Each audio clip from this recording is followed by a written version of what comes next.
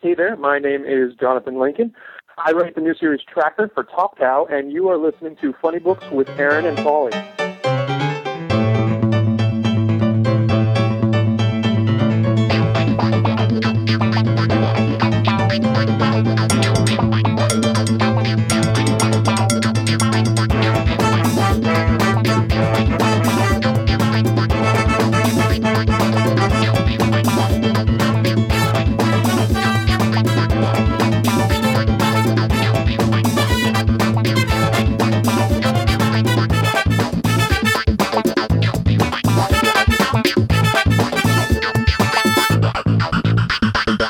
Thank you for joining us today and for talking about your new project, Tracker, which came out. The first issue came out last Wednesday at the time of this recording. So, for our listeners, do you mind giving us a little information on what Tracker's all about? Yeah. So Tracker is, at the risk of saying too much or being too grand, it's sort of a new take on the werewolf genre.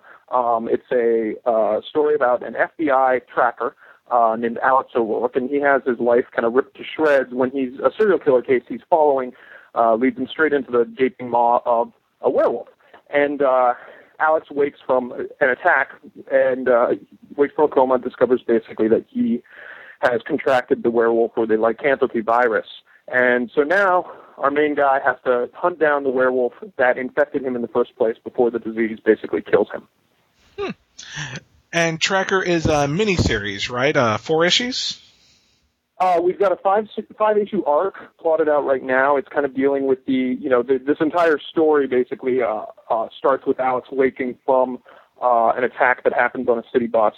And he's in a coma, and he comes out of that, and that's where he was attacked by another werewolf. And the first 5-issue arc is really following the discovery of what's going on with him and how he's starting to demonstrate basically the traits of a carrier of the lycanthropy virus. And it's kind of beating out the case that he was following. And so it's a complete arc, the 5 issues, but there's so much going on in the world and so much going on with these characters and sort of the background with the werewolves that it's also pretty open-ended in terms of, where it could go. So I think the idea is that, we're floating these first 5 issues and we want to see if people respond to them. And if that's the case, then Top Cow will let me write more. Great. So, there is a good point to our listeners. Go out and buy Tracker #1. I have read it and I loved it. So I really think everyone listening will probably love it too. And if you like it, keep buying it so that we can see some more of it. Absolutely. And what I liked about it is, like you said, it's kind of a new take on the werewolf mythos. We haven't gotten in issue 1, and for those who are listening, there are going to be some mild spoilers here. Not too much past solicitations, hopefully. But what I like about it, we haven't gotten too much into the werewolf mythos, but there's a heavy emphasis on the police procedural aspect of the title. And, what made you, where did that inspiration come from? That you wanted to do a little bit more of I wouldn't say a Law and Order, but, almost to that extent, like this. There's a heavy emphasis on the police procedural before we get into the supernatural aspect. Well, that element, that's a cool. I'm excited to talk about that because that's something that really kind of woke me up to the story in the first place. Is that element comes out of just a general attempt to take werewolves and everyone I feel like is constantly. That's why I kind of cringe when I'm like, it's a new take on werewolves, because everyone's constantly doing new takes on everything, and that's sometimes with success, sometimes not. But the thing that I wanted to do with Tracker and with the werewolves in Tracker was specifically ground them in reality. The werewolves, to me, on an emotional and psychological level, and maybe we can talk more about that later, but to me they're incredibly realistic. I think the pain that someone who becomes a werewolf experiences is something that I think really does, in a significant way, reflect kind of tragedy and trauma that people can go through in everyday life. But the werewolves themselves are always a little bit preposterous. And that's cool. And there's something really, I grew up loving werewolves, and I loved some of that stuff that was a little more over the top. But But with Tracker, what I wanted to do was much more grounded in the world of reality. And so when I decided, like, to go down the road of, okay, what would a werewolf story today, and one that's a little more realistic, what would that look like? My very first question was, how would people respond to the phenomenon? Especially if it's not some, known thing. This isn't, in a world where there's secret societies of werewolves. This is our world, and there happen to be werewolves, and they're walking among us. And if a werewolf attacked people, what would that look like? So that was kind of a fundamental question that kicked off not just the first issue, but the whole series and the whole concept. And my response is, if a werewolf was killing people, the person that would be hired to stop that killer would be, especially if it's cross state lines, but it would be someone in the FBI. Mm-hmm. And it would be someone who looks at these crime scenes and can't exactly figure out what they're looking at, but they certainly wouldn't assume, oh, we're looking at a monster here. They would assume we're looking at a serial killer, and we don't know everything about them, and we don't know exactly how they're, inflicting the damage that they're inflicting. But and basically that idea of, how would the phenomenon of a werewolf, how would we react to them, and that to me drove me straight to the FBI, and from there kind of a sort of procedural structure grew out of that, because that's who you call. There are no ghost killers or anything exciting like that. These are everyday people that now have to deal with this incredibly extraordinary thing. And I think what attracted me to Tracker as a series is the fact that you went with werewolves, because, like you said, you're a big fan of werewolves. I love werewolves as a concept, but it's really hard to be a fan of werewolves because there hasn't been a ton of great fiction, comic books and movies about werewolves. I mean, what inspired you to do a werewolf series versus something like a vampire series, because vampires are so hot right now? First of all, I gravitated toward them at a very young age. When I was a kid, my favorite movie that I would make my family watch almost every day in the month of October to prepare for Halloween was Abbott and Costello Meet Frankenstein. Mm-hmm. The reason that movie is so great is because not only does it have Frankenstein, but it also has Dracula, and it also has the Wolfman, and there's even a cameo for the Invisible Man. And I found that movie a great place every time I would watch it. And, I'm like 6 years old at this time. But I remember watching, and I was having the endless debate about which monster was coolest. And I had, of course, seen, like, the original Universal movies as well. But for me, there was no question, really, that Larry Talbot, the Wolfman, was the one I liked best. And it had to do with that thing I mentioned earlier about the actual psychological reality of, he's still a human being, and he's still dealing with this. Frankenstein is just a dumb monster, a goon, and Dracula is a soulless killer who doesn't feel any remorse. But Lon Chaney Jr. wakes up, has to look at what he's done, and that's the torture, that's the drama. Werewolves, to me, to go back to something else you said about how there aren't that many werewolf stories. I think yes and no. I think you're totally right in the sense that even, that movie, The Wolfman, that I mentioned, they manufactured a lot of what we consider, the storied werewolf lore. The silver bullet stuff, whatever, is doomed to kill your own true love, the pentagram on the palm. I think even the rules of the full moon were pretty much invented by that movie. While historically there had been stories of shapeshifters, certainly, the rules weren't set in stone the way they are for, say, Dracula. And so for me to find the good stories, because werewolves, just as the growling dogmen, are more young, and they don't have as much history and literature behind them, I think you have to kind of broaden your scope at what you're looking at for a werewolf story. So to me, things that speak to the werewolf story and that narrative are like, Dr. Jekyll and Mr. Hyde, and even The Incredible Hulk. All of these stories that deal with that kind of inner battle between, sort of an instinctive, dangerous monster and a civilized, compassionate human being. I mean, even Freud is talking about that with, the id versus the superego. And I think that stuff reflects itself again and again in stories and even, again in medicine or psychology. You have, manic depression, all of that stuff. So definitely to find kind of inspiration and the history of the werewolf story, I had to go beyond just the pure Wolfman stuff. And I think that's one thing that a lot of fiction falls short in, werewolf fiction, is that, it focuses either too much on one or the other. There's a lot of the werewolf action, but not necessarily the human aspect, or there's too much human aspect with not enough of the werewolf action. But in the first issue, we've already gotten some werewolf action of Tracker. Now, obviously, we haven't seen, at least, not going into too much spoiler territory, we haven't necessarily seen the killer that's being searched out. We have, but not that much.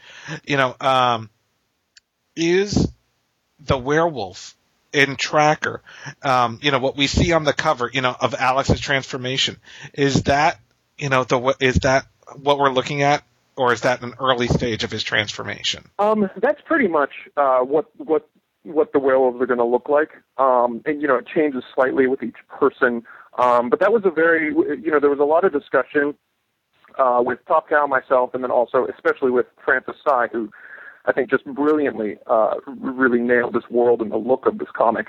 And the big thing that I felt was that I didn't want every single issue to involve a bunch of bystanders to be, reporting to cops, I swear it was some kind of animal. And I didn't want this to be the Shaggy DA. And I felt like in order to do that, I had to basically tone back the werewolf transformation. And that was fine with me, because if we're talking about hokey things, when I was a kid, all through, anytime I am watching a werewolf movie, I could never quite buy, for example, that a werewolf's bone structure changes. I can imagine them getting stronger and them getting, faster and a little hairier, but when they go through these radical transformations, it felt silly to me, and it was too big of a jump. And moreover, with Tracker, we're trying to set up a story about a guy who's dealing with this. If they truly become these kind of giant hunched-over, dog creatures, it really limits what our main character, Alex O'Rourke, what he can do. Because anytime he is reduced to a werewolf, he's now going to be chased by, dog catchers. And so, and that gets boring. I mean, it's cool in a movie maybe, because a movie only has to go for 2 hours. But if this is an endless comic series, and it will be endless if everyone buys it. Exactly. Fingers crossed. But we refer to those, the werewolves are referred to as lupines, and when they're transformed, they're called feral, understandably. And so when Alex is feral, he can still kind of maneuver through the city, and in that first comic, we do sort of unveil the basic design of what all the werewolves look like, and again, it's much more human. I mean, it's still pretty kind of freaky looking, and if you saw if you saw one coming at you, you'd run. It wouldn't do you much good, but it is definitely scaled back from the giant creature effects sort of stuff. And you were talking about Francis Tsai. Yeah. Tsai. His art is really, he does a great job on the book. Because there's big action, but there's also, there's, like we said, there's a lot of that police procedural. Mm-hmm. Where did you find this guy? Did you know him before the series? Is it kind of a love connection made by heroes and villains, or Well, the love connection was absolutely made. I think Francis is absolutely fantastic. Basically, when we started, working on this, myself and Top Cow and the co-publishers, Heroes and Villains, we went through a list of artists, and everyone sort of had their own opinions, which I think is great. And one of the things that I felt strongly was I wanted someone who, again, because I'm trying to ground this still, slightly absurd premise in reality and make it more realistic, I wanted someone who could really bring that quality out, and someone who, for lack of a better word, was not very comic booky. So Francis's art, for just kind of the general realism of it, really leapt out at me. But beyond that, one of the other things that I think we all really resonated with is Francis comes at comic books from a unique angle. His background is in video game design, and then also he does I know some set design for things like movies when when they're figuring out what the set pieces are going to be, stuff like that, and conceptual art. And because of that, he has an amazing ability to create a sense of place. And so on some of those panels, especially, when we're opening a scene and we're getting to a place, I feel like you can see and you can smell and you can hear the location in a way that, I grew up being a frustrated comic artist myself, and one of the things that I always bumped up against was creating that sense of world and space and environment. And Francis makes it look so effortless, and I think it again just grounds the comics so much. Yeah, I love it. I think his work is just great. Tell us a little bit about how this concept came into play. Did you bring it to Top Cow first? Did you bring it to Heroes and Villains? This is the first joint production, or publication, between Top Cow and Heroes and Villains. So, tell us a little bit about how that works. Sure. Well, it started definitely with myself and Heroes and Villains. I had a relationship with them. We really connected and had similar sensibilities, and were looking to do similar things. I came to them with, a general idea for a werewolf thing, and they got really excited because they were like, we've been wanting to do a werewolf thing. And I think both Heroes and Villains and myself, Heroes and Villains, those guys have a lot of background. They've done a number of things, but they have a lot of background in the film industry. And film and television, for lack of a better word, is a totally chicken industry right now. They're scared out of their minds, I've found, and it's very fear-based, and people are afraid to commit to something, even if they like it. And it couldn't part be because the stakes are so ridiculously high. A movie doesn't fail; a movie fails and loses $50 million. And so people are very, very timid in terms of going forth, especially with new ideas and new properties. And for that reason, kind of all of us had talked a great deal about how much we loved comic books, where we felt like there was still a lot of innovation going on, and they weren't afraid to take risks on new series and new ideas and new characters and new worlds. And moreover, one of the other things that's great about comics is how huge they are. Tracker is about kind of creating a new werewolf mythology. And even when I had in the back of my mind gone, well, okay, I want to do a werewolf thing, maybe I could do a movie. Once Tracker, the characters in the world, and all of the stories kind of started really coming to the surface, I realized I couldn't cram that into a single movie. And if you think a single movie is a hard sell, try selling someone a trilogy or something like that. And basically Tracker in my mind, and like I said, with these characters, had become so big that we needed something bigger than a movie anyway. And so kind of it was sort of the perfect storm. Heroes and Villains had a relationship with Top Cow, and had been setting themselves up to do some co-publication stuff, and we brought it. So we decided to try fitting this into the comic medium, and it basically took on a whole new life in a way that it basically lit me up inside, and I got so excited, especially, frankly, because it with a comic book, it forces me to stay pretty far astray of the really repetitive parts of police procedural, because comics are a different medium, and you have to tell a story differently. But it basically was just a perfect match. When we got to Top Cow, they all threw their hands up in the air. We're like, we were trying to do a werewolf thing. This is great. So everyone wanted to do werewolves, and it was sort of the right place at the right time. And that's where we are now. Great. So, Top Cow Properties, kind of hot right now in Hollywood. You've got the Magdalena, Witchblade movies kind of in pre-production-ish. Is there hope that Tracker, like you said, too much to fit into one movie, but is there hope for some type of expansion into other media for Tracker? Yeah, absolutely. Right now my priority is Tracker, the comic book. Especially, that's kind of Heroes and Villains thing. So they're taking the ball and running with it, and we're I don't know how much I'm allowed to say, but we're definitely, developing this right now with some producers, and we're fantastic, and I love what they're doing with this. My priority right now is basically making the comic book everything it can be as a comic book. I'm a strong believer in mediums, and that each story really should exist fully within its medium.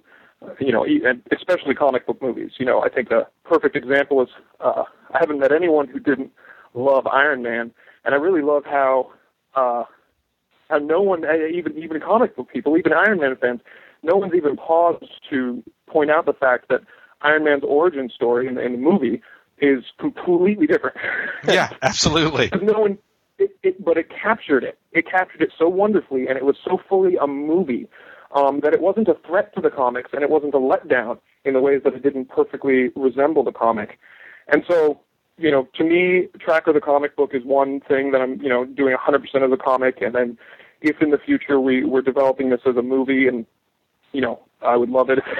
Even if doing that, it would probably be 2 or 3 movies, because again, I can only get the story started in that time, and but that's going to be kind of its own separate thing. But right now, I'm just kind of enjoying the fact that the comic is out, and wrapping up the next couple scripts and working with Francis. So that's been the main thing right now.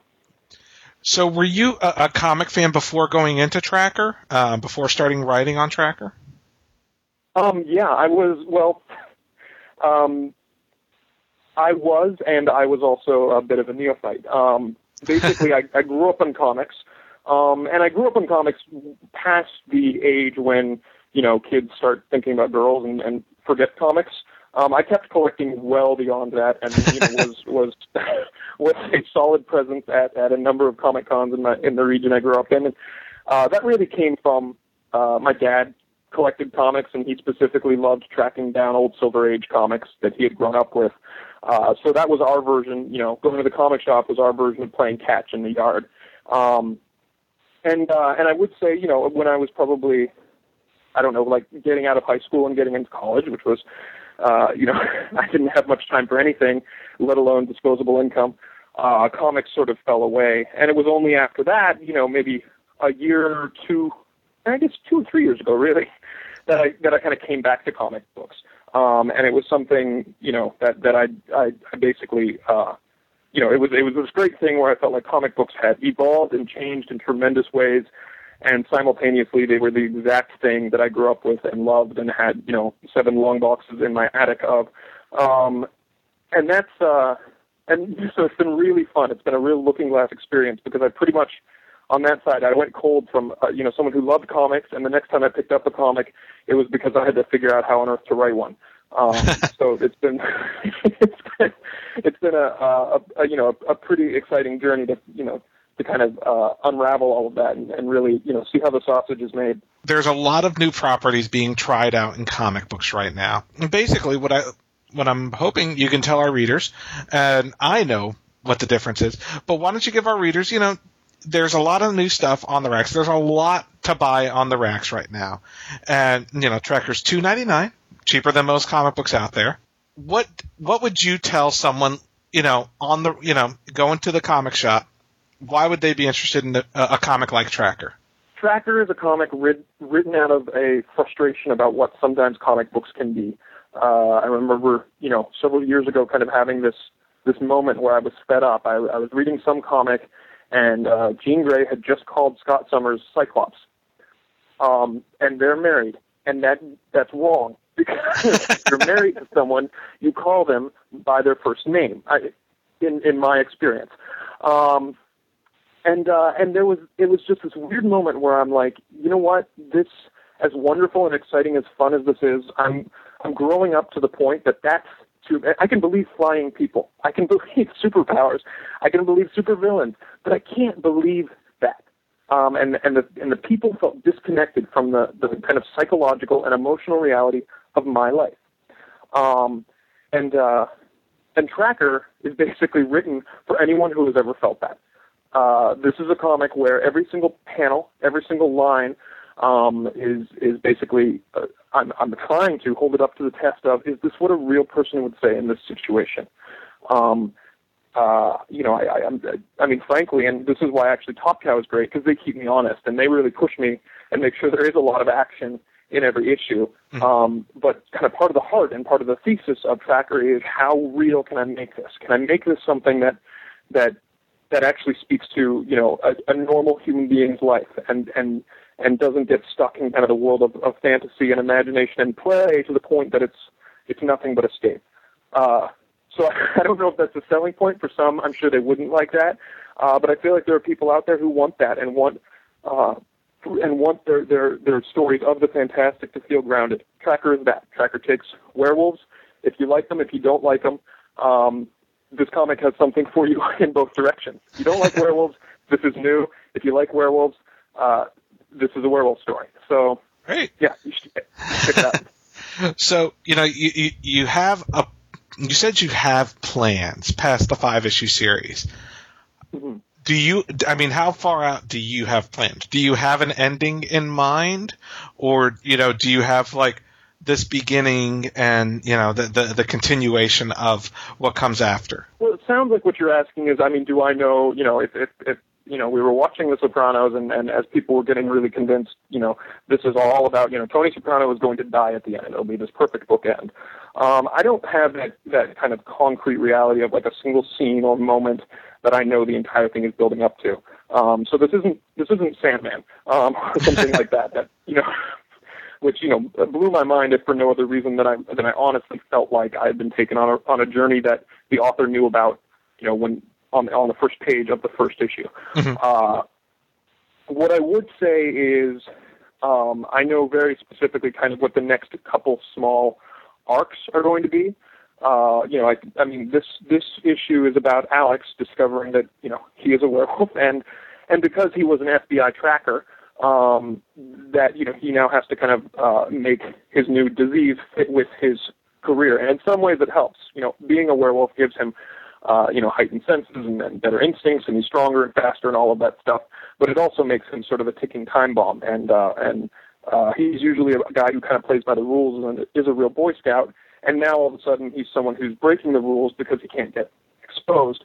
The second and the thing that he's doing, his big case, is basically following this one serial killer. He's a man who in this comic is referred to by the name Herod.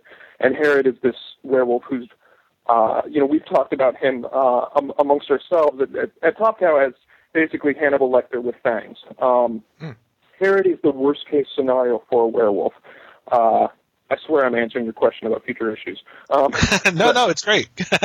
Herod is the worst case scenario for werewolves, because that's something else I wanted to do. These aren't all growling monsters. Just because you become infected with the lycanthropy virus does not make you this evil creature. You're going to become, when you transform and become feral, you're going to basically become a more animalistic version of who you were already.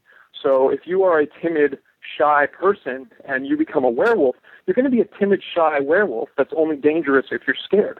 But the flip side of the coin is if you are an evil sociopath with no conscience and you become a werewolf, basically you become a true monster. And this is who Herod is. Herod is someone who was basically brilliant and dangerous and evil to start with as a human, and that got combined with the power and ability and capability of a werewolf, and it's led to him being, a ridiculously dangerous figure who, not only can kill, but he can kill and make sure he doesn't get caught.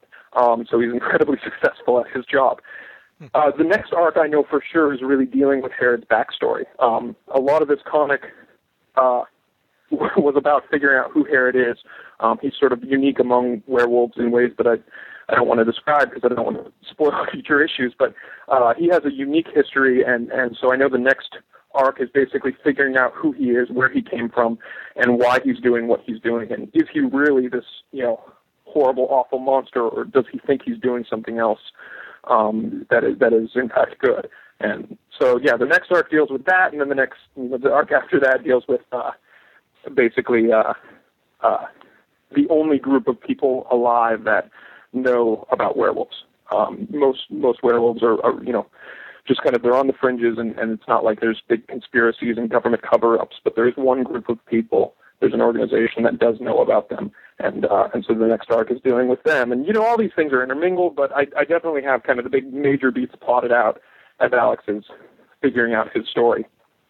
Great. Well, absolutely congratulations on the first issue of Tracker coming out and on stands now, and best of luck. It's a great story, it's something original, and I hope it's really successful. Well, thank you. I hope it's successful too, but either way, it's been super fun to write. So, yeah, I'm excited to tell more of the story. Thank you very much, Jonathan. Working around complicated schedules for us. Oh, don't worry. That's totally fine. And I absolutely would be game. I would love to do this again, maybe even with both you and Aaron, with later in the arc or whatever. But this is super cool. So, and you probably, over this experience, made a fan out of me for your fun. Again, thank you so much. All right. Thanks, man. Hey, have a nice one. All right. Cheers. Take care. Podcast theme music graciously provided by Mark Andrew Pope. For more information, visit markandrewpope.com.